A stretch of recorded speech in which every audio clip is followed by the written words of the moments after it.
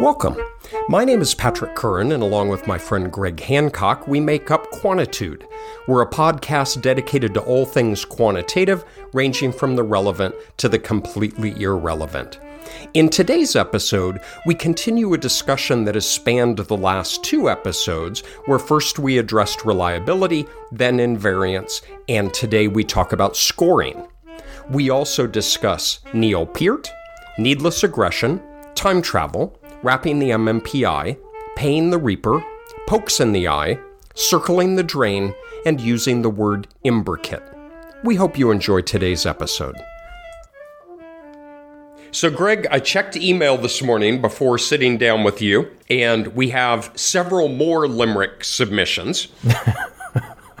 Okay. I am loving these already. Don't give it away. Don't give it away. I am not. I will. Okay. I will not. And remember, folks, we have a special guest reader on March 17th. He also left a bit of a cantankerous voicemail message on our Google number. If you want to hear a little hint of who our guest is, call the Google number and you can leave your limerick there as a voice memo. Greg, remind us how people can submit their limericks. Sure. There are a variety of ways. There is an email set up, and the email is limerick@quantitudepod. Is that right? It is not right. All right. It is limerick@quantitudethepodcast.org. Attaboy. That's one way. You can email it in. Another way is that you can go to the website and go directly into the portal there, and you can submit your limerick there in text, or, as Patrick just said, leave it to us in your own voice. Please leave us your limerick in your own voice, and then those ones that get chosen will be played on the 17th. And feel free, this is not required, and believe me, coming from me, it is not required. If you are so motivated to leave it in your own Irish accent, by all means.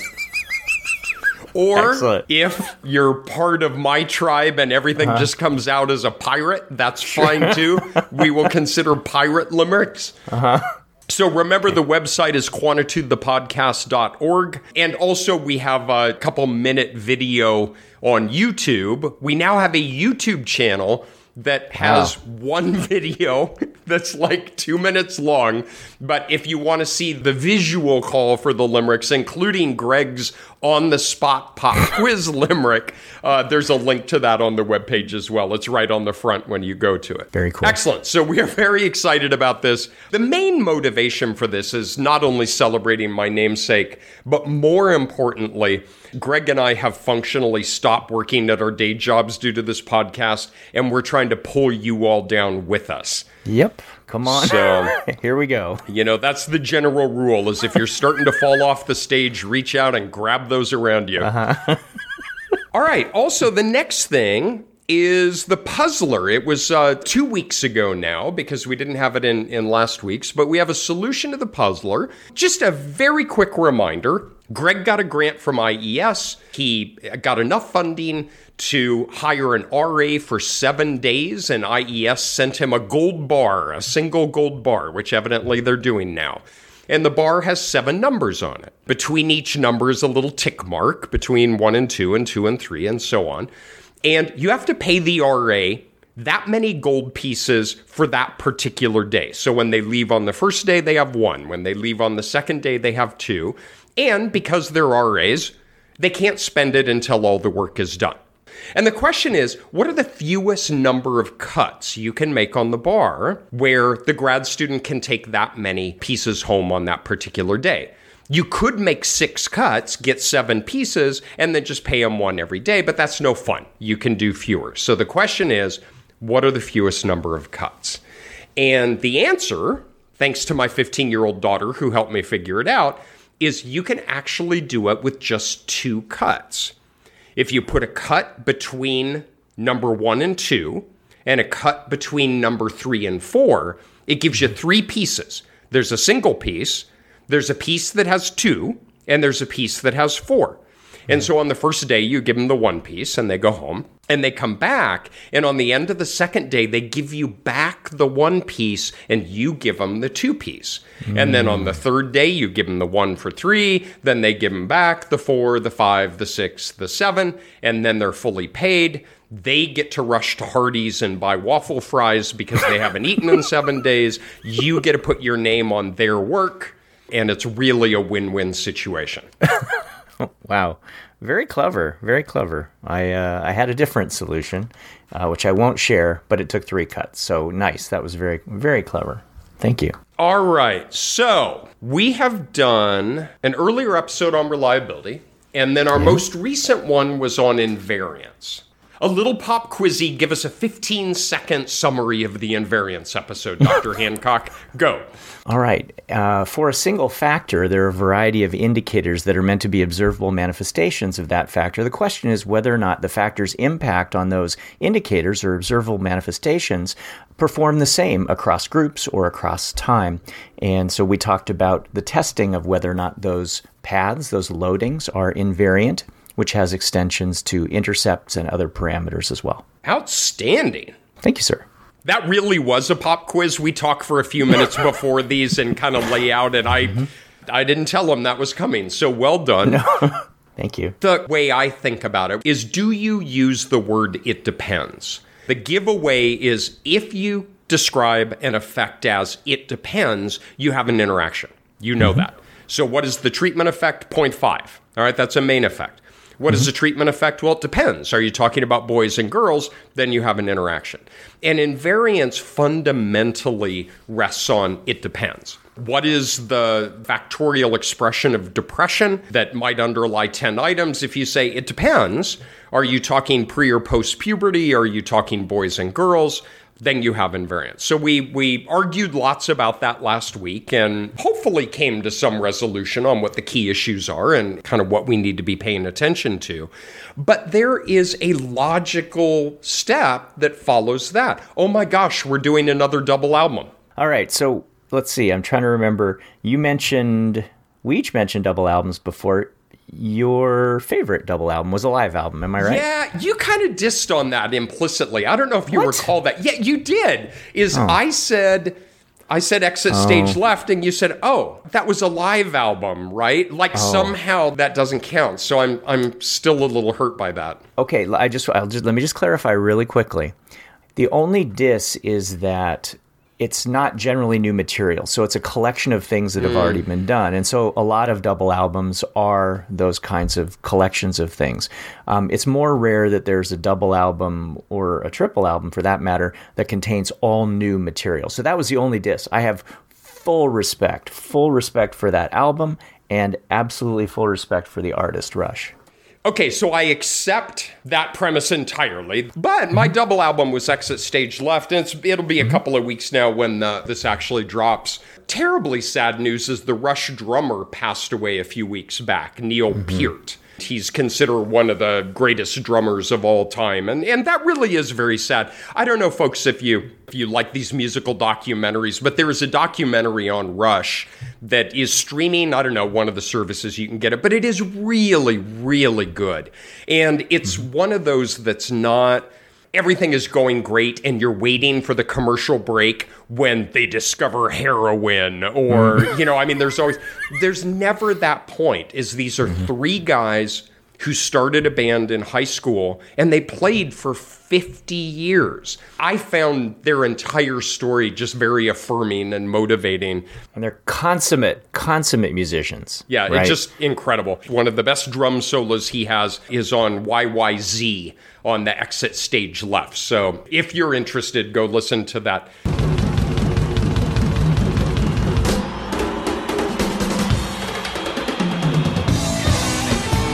Okay, I've always wanted to do this, Greg. Okay, ready? I can't Just wait. for a moment. Okay. Alexa, play Rush YYZ. Okay. Somewhere on the face of the planet, YYZ is playing right now. And I want whoever that is to let us know by email or tweet or whatever that we that Patrick just messed with your Alexa. We talked about last week where factor analysis and the all of measurement theory, you can think of it, and there are many things that it can do, but the kind of the two big ones are, first, what is the psychometric structure that underlies a set of items? This is often theoretically driven. It is often critically important to understand how do these items unfold across group over time, before and after treatment. And it's just kind of saying, we have these set of items. What is the underlying structure that gave rise to these? And are these similar or dissimilar across people and over time? That's kind of part A. That's disc one. That's what we did last week. Disc two is, so what the heck do we do with that information? Sometimes that's a stopping point. There's an acculturation scale, and you're trying to understand what are differences across different ethnic racial groups in perceived acculturation, and that alone is the focus of interest.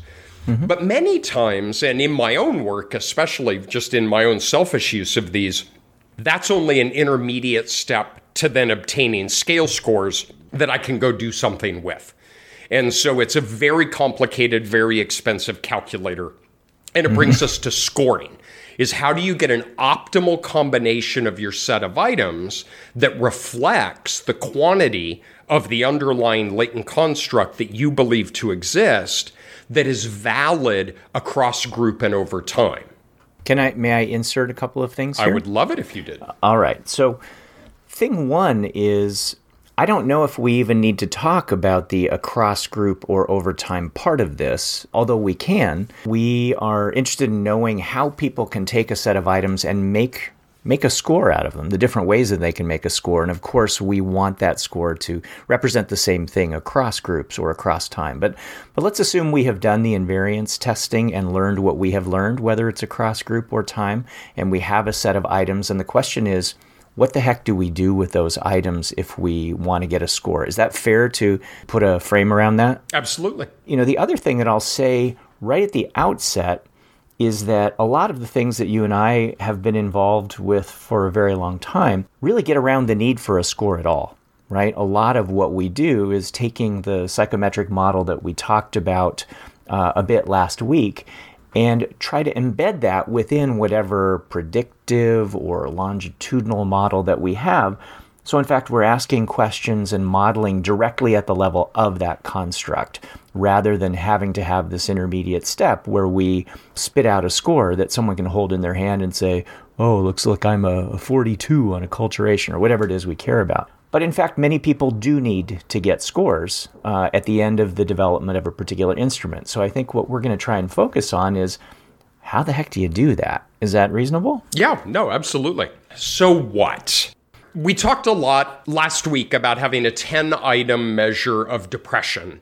And Thank you for not making it toxic masculinity. I was dead sure you were going to make it a 10-item scale of toxic masculinity. That comes later. Okay. Are you depressed about your toxic masculinity is a more complicated question. It's a vicious cycle. Okay. The example that we used last week was, are there gender differences in depression before and after puberty? All right, so we kind of got a little 2x2, and if we oversimplify, is boy and girl and pre and post puberty. And it's a very interesting question, one that still hasn't been unambiguously resolved, which is, are there really gender differences in depression? And does that in some way vary as a function of whether it's pre-pubertal or post-pubertal? And what we talked about last week is we have to work really hard to make sure those 10 items operate in the same way for boys and girls, and pre-puberty and post-puberty, so that we can try to protect against threats to internal validity, right? So remember, in a way early episode, we talked about internal validity is the extent to which that we are accurate in ascribing causal mechanism. But it's one of the most important concepts of all of science is, if you say there's a gender difference, is there really a gender difference, or did you blow measurement? And maybe 2 items operate differently for boys and girls. You didn't account for that. And when failing to account for that, you're actually making a mistaken inference. Yeah, it's contaminating what you have in at least one of the groups. That's exactly right. Let's jump back in your time machine, all right? So you like going back, and this time we're not going to slap anyone, which I find a little needlessly aggressive. But that's an item on the histum. Do you feel the need to be needlessly aggressive? Oh, man. All right. All right, so we're going to teleport way back in time, and we used to only need a single item, right? What's the weight? What's the height? What is volume? What's the length? All right, and then it turns out, oh, wow, the entire rest of the social sciences, you need multiple indicators. And they were wrestling with this stuff over 100 years ago, right? So people will yell at each other about it, but Spearman is identified as the founder of factor analysis, and that was in 1904, I think. Yeah, we could go back before that. If we set our time machine back to the 1830s or so, Quetelet, who, by the way, is responsible for huge things within the social sciences. He was an astronomer. The issue is that almost everything that we measure has measurement error, and they knew that as astronomers back in the early 1800s when they were trying to measure the movement of the planets. Even back in the 1830s, Quetelet was saying things like, well, let's take 10 measurements, and then we'll average those, because he knew that each of those things had error in it. I don't think I would slap Quetelet.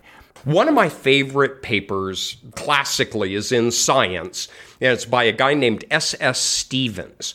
All right, and if you want to be humble about how early people were dealing with this really complicated stuff, I highly recommend this paper. It's called On the Theory of Scales of Measurement.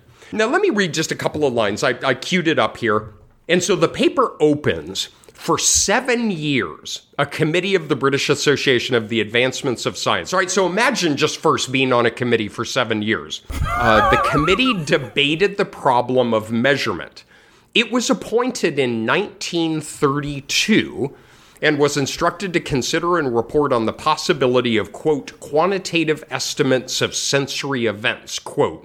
And it went on, deliberation only led to disagreements, and I like this. As a report in 1938 found one member complaining that his colleagues, quote, came out by the same door that they went in. And so nothing changed. They begged for additional time and gave a final report in 1940. And then he's writing in 1946 about this process, and then it's a really amazing paper. What I like is he gives what I think is arguably one of the clearest and best definitions of what is measurement. We may say that measurement, in the broadest sense, is defined as the assignment of numerals to objects or events according to rules. I love that. Mm-hmm. What that brings up to me is, okay, cool. What are the rules? Exactly. All right, so what are they? Be nice to people. Okay, good. And always remember the referee never sees the original infraction, but they always see the retribution. So just remember that. Okay, good. I really don't have anything else. All right. Thanks, everybody. All right, bye-bye. All right, so how do you do this? You've got a set of items, and these are items that relate to whether it's depression or some other scale. We will say you have a need to translate these items into some single score because you've done the work of establishing that these are reasonably well undergirded, we'll say, by a single dimension. Maybe you have done some of the work to show that how these items relate to that dimension is reasonably, practically invariant across groups, time, etc. But for whatever reason, someone who has created this instrument would like people to be able to compute a score. We'd like to hold a score in your hand so you can maybe diagnose people who reach certain thresholds or just understand something more about that characteristic at an individual level. So where do you go from there? I don't know. Mm-hmm. I've spent 10 years working on various aspects of this, and I still don't have a good answer for that.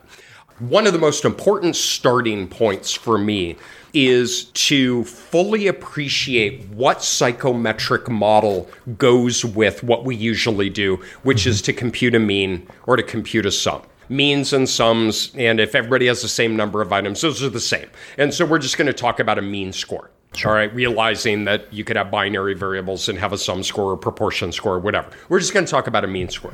So you got 10 items, and cut us some slack. They're sufficiently continuous where we don't have to deal with nonlinearity. We do have an entire framework that allows for binary variables or trichotomous, but we're just going to have 10 continuous items that we add up and divide by 10, and that's a mean score. What's incredibly important to understand is that mean score corresponds to a particular factor model. All right. And that I guess my first kind of observation for this episode is if you use the mean score, and I want to be super clear, I don't know how many papers that use mean scores or sum scores or proportion scores. And so this is not a holier than thou self-righteous kind of thing. Is what we're going to talk as the conversation proceeds is sometimes you simply have to make concessions. And if there's certain things further down the road that you want to do, that you need to do certain simplifications earlier in the process to allow you to move forward. That's going to bring up the poke and stick, right? Is that we can do some sensitivity analyses. That's going to bring up whack-a-mole, because if we screw something up in the measurement part, that may pop up later in when we're fitting a growth model or, whatever it is that we're doing. The means, there are a lot of advantages to using a mean score. But I've been doing this for 20 years in my SEM class. We take 10 indicators, a single dimension. All right, so just one latent factor. So let's go back to the 10 items measuring childhood depression. And you have a 10 indicator latent variable, and you have factor loadings that represent the magnitude of the relation between the items and the underlying latent factors. And we have item intercepts that are the location of those, and residual variances that is the measurement error. That's in the full factor model. To get the mean score, we set all the factor loadings to 1, and we set the item residual variances to 0 and estimate that model. That represents the psychometric model that is the mean score when you're using the mean of the 10 items. All right, two things occur to me when doing that. One is you have all the usual model fit statistics that you would in a typical CFA, and it is a train wreck. I have never done this in a class across a dozen different data files where that has been an adequate representation of the characteristics of the underlying data. The chi-square is 20 or 30 or 40 times the degrees of freedom. Fit indices are 0.6, the RMSEA 0.25. No reasonable person would accept this as an adequate representation of the characteristics of your empirical data. Yet that is what we're doing when we compute the mean score. We're saying that is the model that we believe to hold. So one is it doesn't represent the data. But second, it highlights the 3 cardinal assumptions we're making with the mean score: unidimensionality, equal weighting of the items, and no measurement error. All right, so again, it's come up in earlier conversations that much of life's philosophy can be drawn from Dirty Harry and Clint Eastwood, which is, as Dirty Harry, he said, a man's got to know his limitations. Man's got to know his limitations. It is fine to use the mean score, recognizing that's what we're doing. All right, so that's kind of my first observation. I don't know if I have a point to that other than you need to understand that's the psychometric model that represents what you're doing when you take the mean of 10 items. That's lost on a lot of folks, right? Because you've been taking an average since you were in 3rd or 4th grade. The world has been taking an average for centuries, if not millennia. So what you're doing, which I think is really, really nice, is imagining that was, in many ways, that score is a predictor, an explainer of what's going on among all your variables, and constraining it to have equal impact on all of those. And it works horribly almost always. The question is, where do we go from there and why? Right. So if you were to start to fiddle with the knobs, make things a little bit better. And by the way, when I say better, there are air quotes around better, because usually when you make things better in some way, there's something, a little voice off in the wings going, but. So if we ignore the voice that's off in the wings and think about the advances that have been made, for better and or worse, from that point, how do you start ratcheting it up the complexity, and why does it seem like a reasonable thing? That is the key question. And that little voice is the Reaper. right? Because remember, one thing we've talked about before is there are three key, I guess you could have four, but three key rules for me of learning quantitative methods and using them well, which is look for general rules, look for patterns, and know that you always pay the reaper. All right, so those are kind of the big three. The fourth I have is like 90% of what I know about statistics is mnemonics. I have little like rhymes and poems, and this goes way back to grad school. I was trained as a clinician, and we learned the MMPI, and to this day, I can rap all the subscales of the MMPI, and in my final exam was kind of rapping to myself of the subscales. I will not do that here, but... Thank you. That little voice is the Reaper saying, we need to talk before you go, because if you do this, you may not be able to do that. All right, stop that now. So, I am not. Even I. So, listeners, now you know, after, what is this, an episode dozen or whatever it is, I do have a line in the sand. It may have been questionable up to this point. That's it? But that's it. I am not going to rap out the subscales of the MMPI. Dang. So you got to pay the reaper. You know, Greg, as you've raised on multiple prior episodes, and very nicely, is just a reminder of kind of a, but so what? I mean, is that going to stop us? Is it better than not doing anything at all? And so one thing to hammer home in this whole conversation is there are situations and applications and embedding them in broader models where the mean may be just fine. And it may be just fine in that that's where you're going to make a concession so that we can go do other cool things. We've established in prior episodes that it's not acceptable to say we're not meeting assumptions, so we're just not going to do it. Right? I have 5 years of data on 300 kids, and I have 10 indicators measuring depression and 10 indicators measuring anxiety, and I want to look at the reciprocal unfolding of depression and anxiety over the 5-year period. The only way to do that may be to take mean scores of each and then to move to whatever modeling framework that you might want to do. But to say, oh, well, the mean is the wrong model, so I'm just not going to do anything. I mean, that alone isn't acceptable. So what it is what is our best option, and what strategies do we have for our poke and stick to say, all right, if I were to tweak this a little bit, would I write the same discussion section? Would I make the same substantive kind of conclusions? For me, I worry a little bit less about measurement error. All right, to clarify, I worry about a measurement error a lot.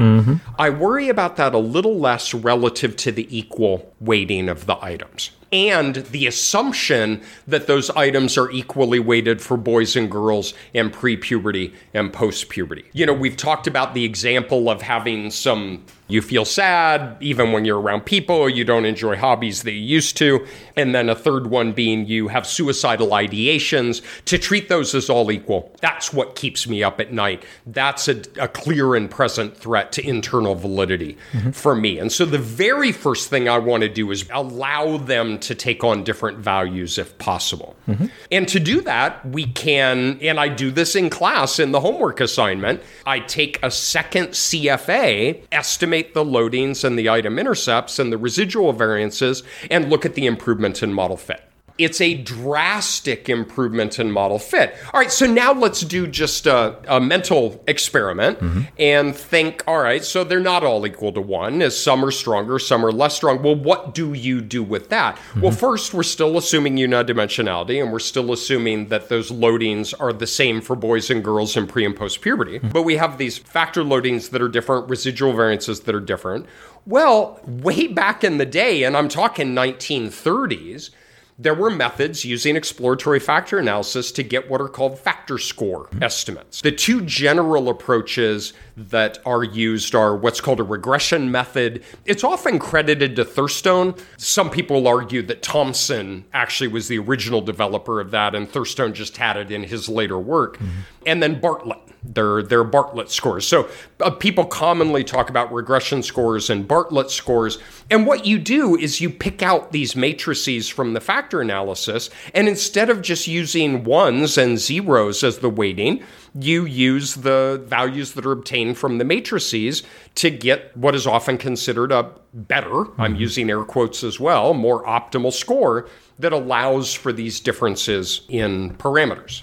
So those are factor scores, all right? That rockets us into the 1930s. Yeah. So the simple idea is that you use information from the factor analysis to try to upweight and downweight things that are more relevant or less relevant. And that's sort of where we are in mid-1930s, right? Exactly. Okay. And also taking into account measurement error. There's not only differential weighting of the items, but that there's differences in measurement error as well that brings it in where we're not assuming each item is perfectly assessed. Now, notice at this point, we're still assuming that those factor loadings and measurement errors and item intercepts are the same for boys and girls, right? Is going back to last week, as we are assuming they are invariant. All right. Remember, we still have the drinking game going when we blow the failed rejection of non-invariance. Right. But here's the problem. Well, I don't know if it's so much of a problem as here was the challenge. So these things existed in the early 30s. Why weren't they used routinely then? It took months to do factor analyses. Along in the 70s comes computers and 80s, and then we're able to do AFA, be able to automate these estimation of factor scores. And then there's lots of interesting work done that says, hey, now that we can do this easily and at least relatively quickly, let's compare them to one another. So we'll take a mean score, we'll take a principal component, we'll do an EFA, and we'll do a regression, and we'll do a Bartlett. You can go multidimensional, and if you have 2 dimensions, we can do oblique or orthogonal. So there are all these things that we can do. And then we'll spend a year getting these scores. We'll correlate them, and they all correlate with each other 0.98. All right? That's right. Like 20 years of research, and they all correlate like 0.98. That's a little hyperbolic, but not much. Not much. Some were 0.97. Yeah. So I exaggerate. So 0.97, 0.98. Yeah. Not illogical conclusion is, to paraphrase Howard Weiner, is it don't make no never mind. That's not an unreasonable conclusion. They are interchangeable. Use the easiest one, just unit weight. Out of a lot of that literature, at least in the late 80s, early 90s, was just add them up and divide by how many you have. Yep. But here's Tucker. Our friend Tucker. Ledyard Tucker. 1971, wrote a wonderful little paper on measurement, and I don't have the exact quote, but paraphrasing what he concluded was, we need to study scores as they are used. So it's fine to say, I've got the Curran method of scoring and the Hancock method of scoring and a random number generator, and they all correlate 0.98, so it doesn't matter. All right. But that's not how we're using the scores. What we're doing is we want this depression measure that we can go put in a model, that we can go to a latent curve model or a growth model or, whatever you're going to do to examine gender differences and developmental trajectories. So he was arguing way back in 71, study them as you're going to use them in practice. Well, along comes one of my favorite papers in all of quantitative methods. And if we could print this out on vellum, put it under a little glass bell, I think it is a model for what we should aspire in quantitative methodology. And it's a 2001 Psychometrica piece by Schrondel and Locke. It has a wonderful title. Man, I did no preparation for this episode. I think it is factor score regression, something like that. Greg is looking it up now. He will tell me. It is, in my opinion, what we should all aspire to, is it lays out a very real problem. It goes through the analytic derivations. It establishes these conditions under which there is bias and not bias. There's a focus simulation, there's an application, and it's one of the best papers, I think, that's been written in 30 years. If anybody is in the quantitative methods field looking to make unique contributions to the literature, use this as a model. It's remarkable. Have you found the title yet? It's Regression Among Factor Scores. It's that simple. Okay. Regression among factor scores. I love that. 4 words. There are 2 things about this paper. One is go read it and model your work after it. 2, it strikes the fear of God into everything I have ever done or plan to do in scoring, because it raises 2 incredibly important issues. One is whether to use the regression method or the Bartlett method depends on how you're going to use the scores in subsequent analyses. And they show analytically and in simulation that if you use regression for IVs and regression for DVs, you're going to be biased. If you have Bartlett for IVs and Bartlett for DVs, you're going to be biased. And the only proper way under the conditions that they studied were if you regression for IVs and Bartlett for DVs. So you need a different method. Jeez. And they show analytically and in wonderfully colloquial terms, like you actually understand what they're describing.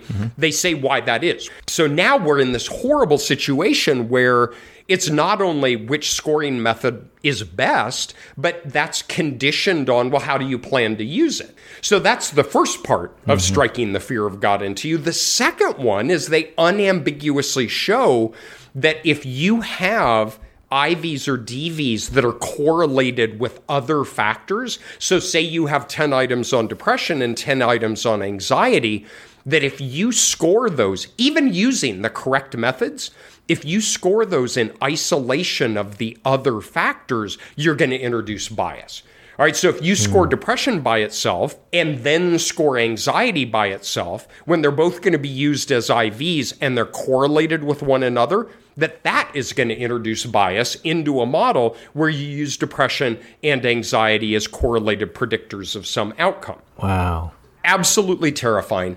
So there's that poke in the eye. So not only, it's like this funnel, right? We're circling the drain as it's like, okay, well, no, nobody would ever want all ones on the factor loading, so we need to allow them to be different. Well, if we allow them to be different, we need factor score estimates. Well, there are all these different ways of getting factor score estimates, and now the best of those depends on how you're going to use it. Let's not consider for the moment, what if you have a variable that's both an IV and a DV at the same time? Exactly. Like a mediator. Yeah, right. Or anything else we do beyond a simple regression. So what the heck do you do with that?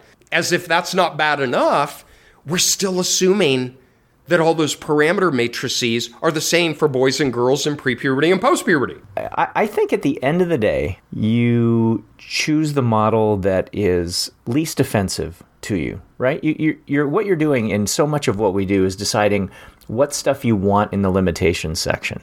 Because, well, what we will do is going to be incorrect. And I will tell you that even if we get the right score generating mechanism, we can mess with it very, very quickly with regard to aspects of the data that are just simply non-cooperative. I will leave it at most of what we do is choosing what we can live with in the limitations section. I'll just leave it at that.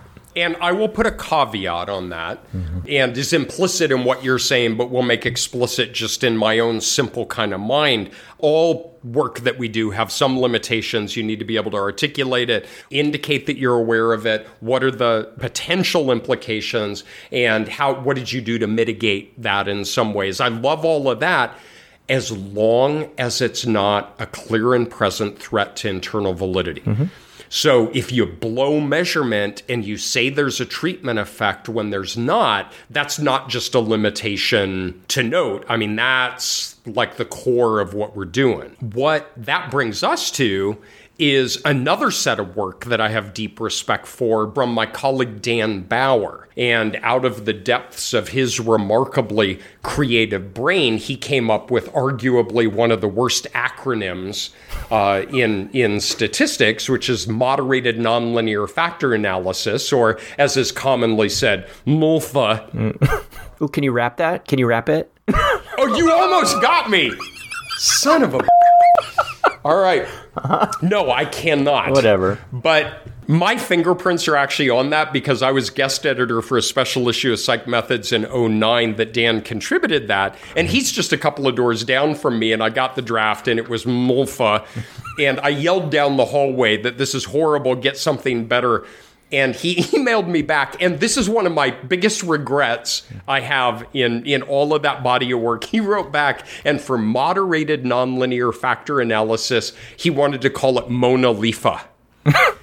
And I yelled down the hall, and I said, MULFA is fine, and I so regret that, is because it could be the Mona Lifa model now.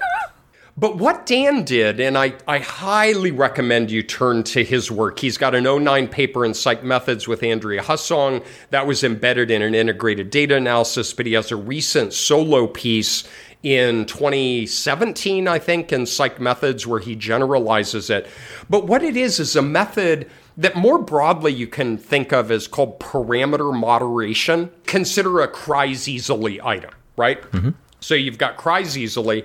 You worry maybe there's a gender difference for boys versus girls because of whatever societal expectations or things like that.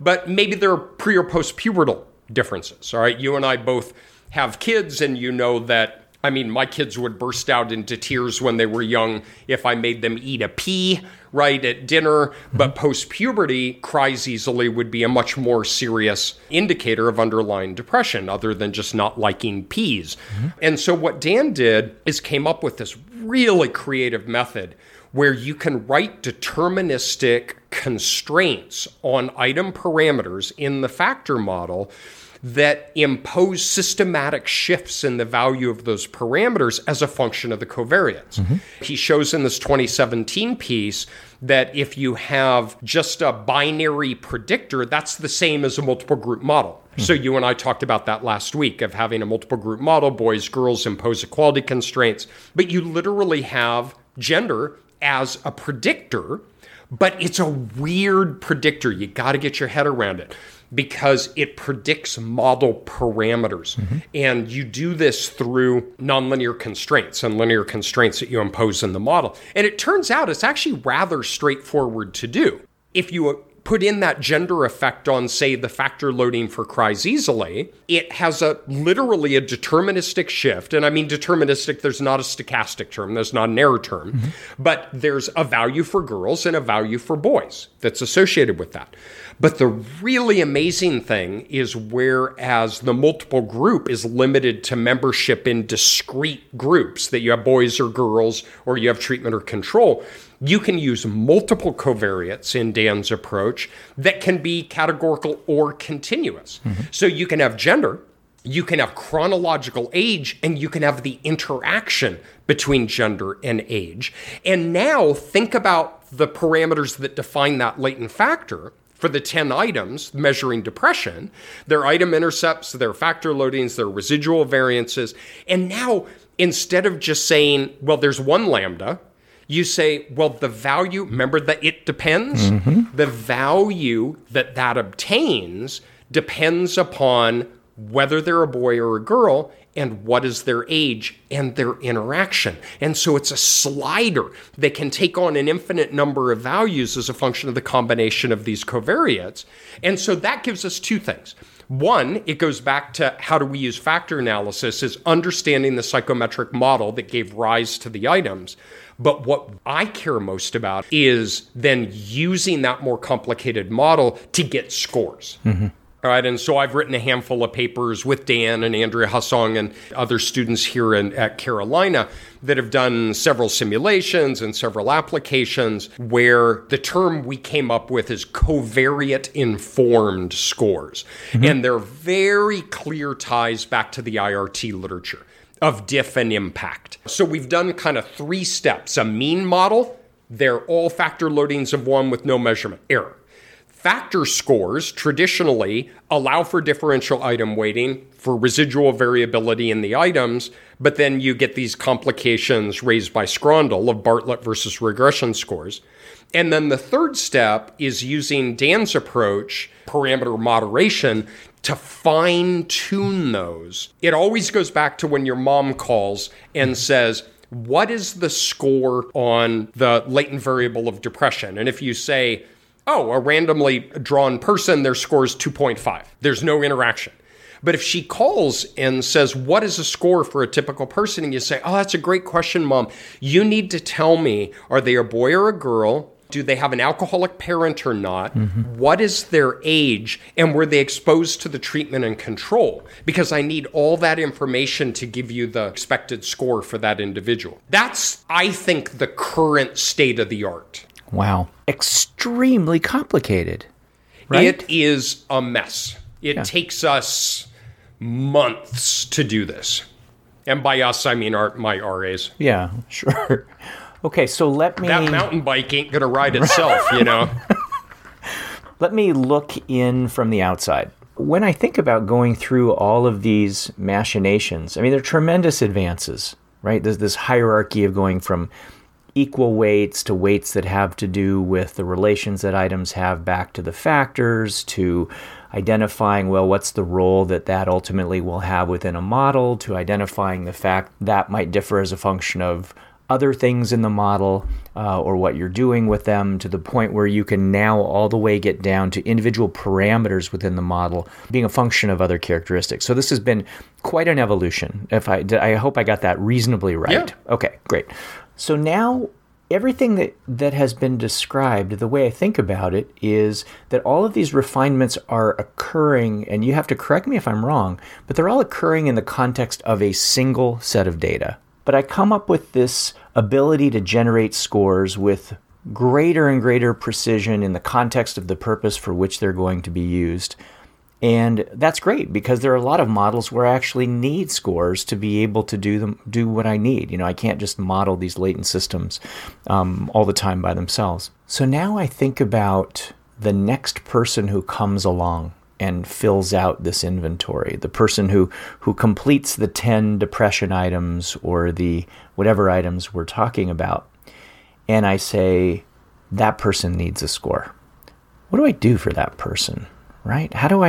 Because my understanding is that everything we've done has been further and further refinements in the context of a set of data that helped us to get the parameters, that helped us to swallow the spider, to catch the fly that wiggled and jiggled, you know. So what do I do with this next datum that comes in and get a score? Is that a fair question to ask? It's a totally fair question, and thus far in my own work has fallen under, that's your problem, not mine. I'm trying to figure out my own issues. This is one that I have yet to get my head around, because it's a bit of a Pandora's box. So let's say I put in a year of work, and you have an established scale, and we get what we believe to be these optimal weights now as a function of the covariates. In principle, you could code those weights on a web portal. Somebody out there in the world has the Hancock Toxic Masculinity Scale that they want to apply in their dissertation, and they get their sample and they pay you the royalties for that, and they use your items, and they have the rectangular data file. In principle, and this is not a fantasy, I mean, this would be pretty easy to program. You upload it to a website, it runs it through the sausage maker that has these idealized weights and gives you back your scores. So there's a lot to be said for that. What's interesting is if you play out, like let's go back 45 minutes and remember that the mean is a factor model that has factor loadings of 1 and error residuals of 0, that's what you're doing. You're uploading your data. It's running it through the sausage maker, but the sausage maker just adds them up and divides by 10 and gives them back. You're doing exactly the same thing, but it's a more complicated sausage maker. I'm going to argue that you're not doing exactly the same thing. And here's why. The equal weighting that you put in, however dumb it is not informed by the data. But everything else that you talk about is informed by the data, is informed by that particular sample. I could have programmed in that equal weighting without any data, right? I don't need that. That's right. Yes. So then the question is, you know, I can make a more and more refined algorithm to give more and more refined scores, but we have this, we talk about shrinkage corrections in the context of regression, for example, the idea of if we actually build this model in one sample and then we port it over to another sample, to what extent are we going to be able to replicate things? And when we talk about shrinkage and regression, we talk about it in terms of R-squareds, make corrections, great. But thinking about it broadly, if I put in new sets of predictors, someone has a set of scores on X1, X2, X3, etc. I plug them in, I get out a prediction, and I use the weights from that original sample. How good a prediction is that? Well, I don't expect it's going to be as good as a prediction as the one for which I derived those weights. So as I get these fancier and fancier and fancier models, and I put them into this web portal so someone who takes the instrument can input their 10 depression scores, and it spits out this score that I think is incredibly precise if that person had been used in the norming sample, just for lack of a better term. But now I have to ask myself, how reasonable is that for this particular new observation? And that's where I get a little bit stuck. And I'm not asking you to defend that or anything in particular. It's when I have to, generalize, when I have to go to the external validity of these finer and finer and finer machinations and incredible developments, truly incredible. The stuff that Dan's done is really, really wonderful. I have to know what that means for the next data point. I couldn't agree more. But here's the paper that needs to be written. And I'll jump aside briefly for a very quick anecdote. I was working with a colleague. She was using a very well-established scale in a smaller sample size. There were maybe 120 people, and she was taking mean scores and doing a fairly straightforward analysis. It wasn't anything crazy, but things were coming out opposite of what was hypothesized, and she was really trying to figure out what was going on, and we had lunch, and she told me about this, and I said, well, just send me the data. I'm just curious. And so I futzed around with it a little bit, and I didn't make any further progress than she did. And I did what I often do in these situations, which I think is one of the greatest strengths of the exploratory factor analysis, is I just took the items and I did an EFA. The resulting factor structure bore no resemblance. Right. What do you do? Mm-hmm. So you've got the ostensible structure that under copyright licensing you're required to use, but it has no correspondence to the characteristics in the empirical data. And I don't have an answer. If somebody wants to write a paper on that, I would welcome that. Of just, what do you do? Is there a way? Is there a fix? Is there, just understanding the scope and the nature of the problem? But Greg, I think it goes back to that, is the stuff that we were doing where we got these scores. I don't know the extent to which I would feel confident saying these are now the weights that we should use for all other data. But then you start chasing your tail, because I worry then about, are you overfitting your own data, right? So it's fine-tuning these scores, but is that only unique to your own data? I mean, these are fundamental philosophical issues in measurement. Yeah. And I don't have an answer for that. Right. And I'm not trying to poke at you or poke at any of that work. It just always leaves me a little bit hanging for the next person. And you go through manuals that are associated with established instruments, and you might see very explicit weighting schemes that are there for the items to generate scores. And it always goes back to whatever norm sample was used in whatever context that was, and to the extent that your data are from that, then maybe it works. I can't help but always come back a little bit to what Wayner said, in the context of regression, where if we do a regression where all of the items get their unique slopes, or we do something that's not really regression, we just allow all the predictors to have the same amount of weight, in that context, his concern was that when we get the next sample of the data, the next sample of the data, next sample of data, the one where we allow all the variables to have pretty much comparable voice does as well as the fancy stuff, if not better, in terms of generalizing to the next sample, to the next sample, to the next sample. And so there's always that little voice, the it don't make no never mind voice that I can't quite shake. My colleague described once, and I love this perspective, where he said, the mean is always wrong, but you know how it's wrong. Mm-hmm. And so I kind of like that, is, the mean is always wrong, but you know what you're doing, right? So again, in your mind's eye, you see this factor model that goes with that, and you know how it's wrong. And that maybe that's where the reaper is paid, because the only reasonable way to do that is to have a 5-time point multivariate reciprocal latent curve model is to get a scale score. And the best way to do that is to get a mean. And I totally support that. Again, as long as you realize what you're doing and what the potential implications are further down. Everything we're doing in our research group is longitudinal. And not only is it longitudinal, is because of the integrative data analysis aspect, it spans 30 years. We have huge issues in longitudinal invariance. And so how do you go about getting these scores that are sensitive to the passage of time?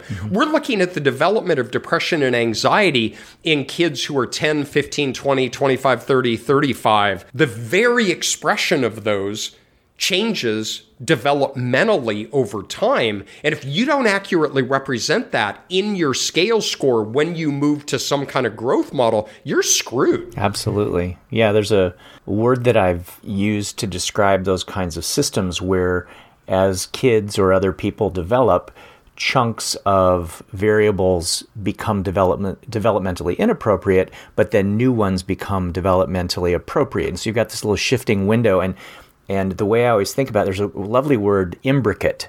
And imbricate describes how tiles, roofing tiles, are laid on top of each other. And that's how I think about those kinds of systems, where we've got a set of variables at an early age, and then in the next age, there's some that overlap, some that don't, and then there are new ones. And then as you go through these imbricate systems where they're partially overlapping, but eventually, you're 3 years down the road and you have none of the same items that you had at your initial time point. And somehow you're supposed to be stringing together this story about depression or about anxiety or whatever it is that you are studying. And that's a very challenging thing to do. And it's a reasonable thing to want to do. But yeah, sometimes the mean is the devil you know. No, exactly. That's exactly right. And what you just described, I love that. I'm going to use that term because it sounds cool and I've never heard that before. Imbricate? Is that what you said? IMBRICATE, imbricate. You described exactly what we're doing in the IDA stuff, which is not a lot of 5-year-olds use a knife in a fight. Not a lot of 25-year-olds bite. Some do. And we're not against it. Let's be clear. We're not against biting. We're not, or knife fights among 5-year-olds. Don't email and say we're anti-bitism. So let's bring back to a couple of take-home points, because I don't see this discussion as, wow, I quit. I do feel there are days I feel so overwhelmed. I don't want to leave in like this, oh my God, it's so overwhelming, we got to quit. So let's think about what are some general take-home points. My main one is I'm going to steal yours, which is the cardinal characteristic of any successful academician. Use latent variables when possible. If you can, in some way, maintain a native factor structure where you have a multiple indicator latent factor, if you can do that, that is the best option. Now, that's not the perfect option. We can have another hour conversation about potential problems. That is not the truth as God sees it. It's a representation of what the psychometric structure is, but it sidesteps having to get scores. So that's kind of the gold standard. Now, what most of us are doing are working with models where we can't support that. So I have 5 repeated measures, 10 indicators per factor, and I have 2 constructs over time. What is that? 100 indicators, 10 latent variables, and that's not even with the underlying growth structure. It can't be done. If you have to reduce, then give very serious consideration to the mean. The mean is your friend, right? The mean is going to pick you up at the airport no matter how late it is. The mean is going to stick to the story when the cops show up. The mean is there for you. The mean is going to go get your stuff from your ex-girlfriend's house when you can't go back and get it. Am I right? The mean is your friend. It's your buddy. Right? Mean's your buddy. The main thing is know what that mean is implying about the psychometric model. Equal contribution, the no measurement error, the unidimensionality. And if you can sleep at night Knowing that, then there are advantages to that. But also know that there's some really interesting recent advances in these factor scores, whether it be regression or Bartlett, whether it be linear or nonlinear, and whether you move into this moderated parameterization methods of Bauer, but know that there are improvements out there that may represent a poke and stick. Try these, compare across models. It is not p-hacking. It is not harking. It's a poke and stick. It's a sensitivity analysis. The mean is the enemy who you know. And if you have these more complicated approaches and you draw similar substantive conclusions, then that's good information to have. If they're different, well, then refill your coffee, come back and figure out what's going on. That's on you. That's your responsibility. That's right. And then there are about 20 papers that need to be written that examine a lot of the issues that we just discussed. My view is, I think as a field, we have collective amnesia about 50 years of work in this area. And we have become so enamored with these incredibly complicated mixture, growth, network models, and we're all flexing in front of the MCMC mirror, impressing ourselves. We forgot what is the unit of analysis. And until we feel comfortable with that, we can't move forward into these more complicated settings with any confidence. Yeah, I agree completely. And I'm going to go back to what I said, and that is you have to choose what goes in your limitations section, right? You're always going to make a compromise, but that should not stop you from telling the story. Just decide where, what you can live with. And this, I love talking about this topic. This was great. Thank you very much. And my only final comment on this is, Alexa, play a fart noise. So thank you, everyone. As always, we appreciate your time. Send us your limericks. I want to hear them as pirates. I want to hear them as Irish. I want to hear them as Irish pirates. And, sorry, I just love the idea that there are even 4 people out there that Alexa just made a fart noise. We are totally mature. We are super mature. Yes. Yeah, we've demonstrated that week after week. Thank you, everybody. Have a wonderful week, and we'll talk to you next time. Thanks so much. Take care. Be sure to check us out on iTunes, Spotify, or whatever platform you get your other clearly less favorite podcasts, and leave us a review. And be sure to tell your friends. Oh, also, check us out on Twitter, where our handle is @QuantitudePod. You can also visit our website, quantitudethepodcast.org, to check out previous episodes and other really cool stuff. You've been listening to Quantitude, Regression to the Mean Personified. Today's episode has been sponsored by Lottery Tickets. Who says innumeracy doesn't pay? And by crowdsourcing survey services. Of course those people are answering your questions seriously. Well, as seriously as 13-year-olds masquerading as adults can. And by canonical correlation, the answer to no research question ever. This is most definitely not NPR.